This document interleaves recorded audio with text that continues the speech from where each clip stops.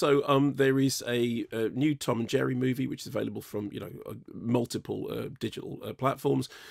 This is a combination of live action and animation. Chloe Grace Moretz is Kayla, who scams her way into a job at a swanky New York hotel, which is due to host a lavish celebrity wedding, only to have her plans scuppered and then sometimes assisted by cat and mouse Tom and Jerry. Here's a clip. Listen here, Mr. Mouse. Oh, Jerry. I need this job. So, simply put, this is a hotel, and you're a mouse. So, you gotta go. Well, if that's how you feel about it, I'll have to introduce you to my enforcer.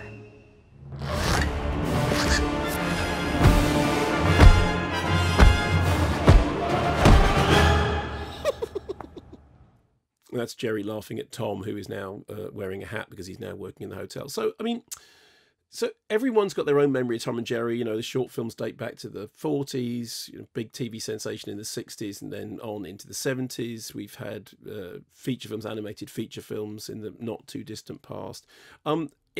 During various points in their career, they've been controversial, issues about racial stereotyping, also issues about violence. So I looked this up about, in some countries, some of the cartoons were banned for unpunished violence. I mean, there's a lot of the Tom and Jerry slapstick that you usually get. So, Tom gets electrocuted, he gets ejected, he gets blown up, he gets smacked in the face with an iron and, fingers with a bowling ball, and all with kind of no lasting effect because it's all slapstick.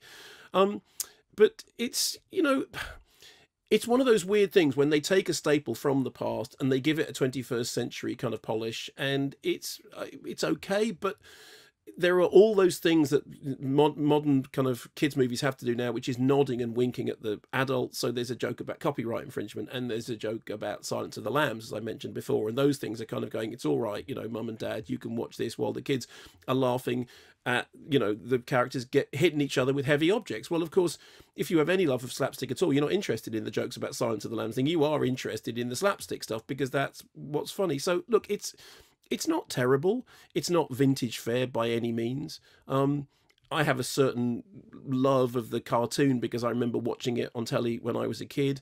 This is nothing like the kind of great cartoon, the classic cartoons of yore. But, it's kind of, it's okay, but the times that it works are the times when it's doing the thing that Tom and Jerry always did, which was characters hitting each other with very heavy objects.